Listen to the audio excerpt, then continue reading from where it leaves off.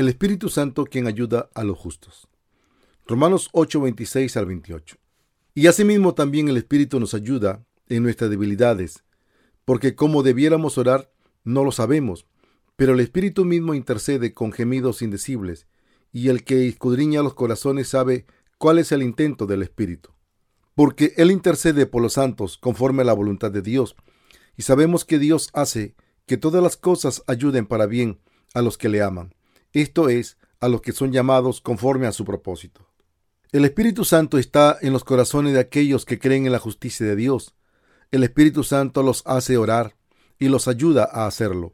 También hace intercesión por ellos con un gemido que no puede ser expresado.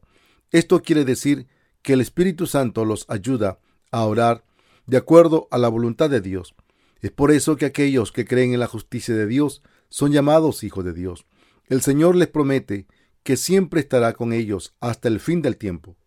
El Espíritu Santo está dentro de ellos, haciendo intercesión de acuerdo a la voluntad de Dios. ¿Cómo piensas que puedes recibir el Espíritu Santo? ¿Orando? ¿Piensas que puedes recibir el Espíritu a pesar de tus pecados? El Espíritu Santo obra y habita en los corazones de aquellos que creen en la justicia de Dios.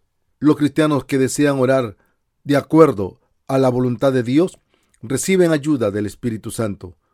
Aprenden y entienden aquello por lo que deben orar.